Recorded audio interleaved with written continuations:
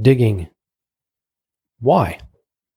It's the fundamental question great leaders ask, and they do it incessantly.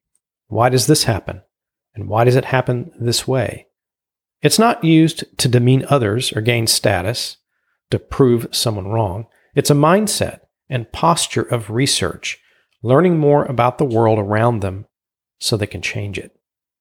Making things better requires understanding, and sometimes unintentional understanding.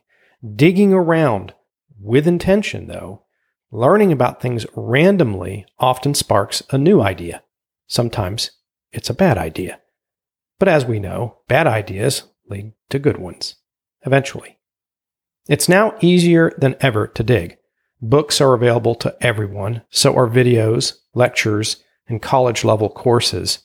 Much of this information is free or nearly free. The costs are time and a computer.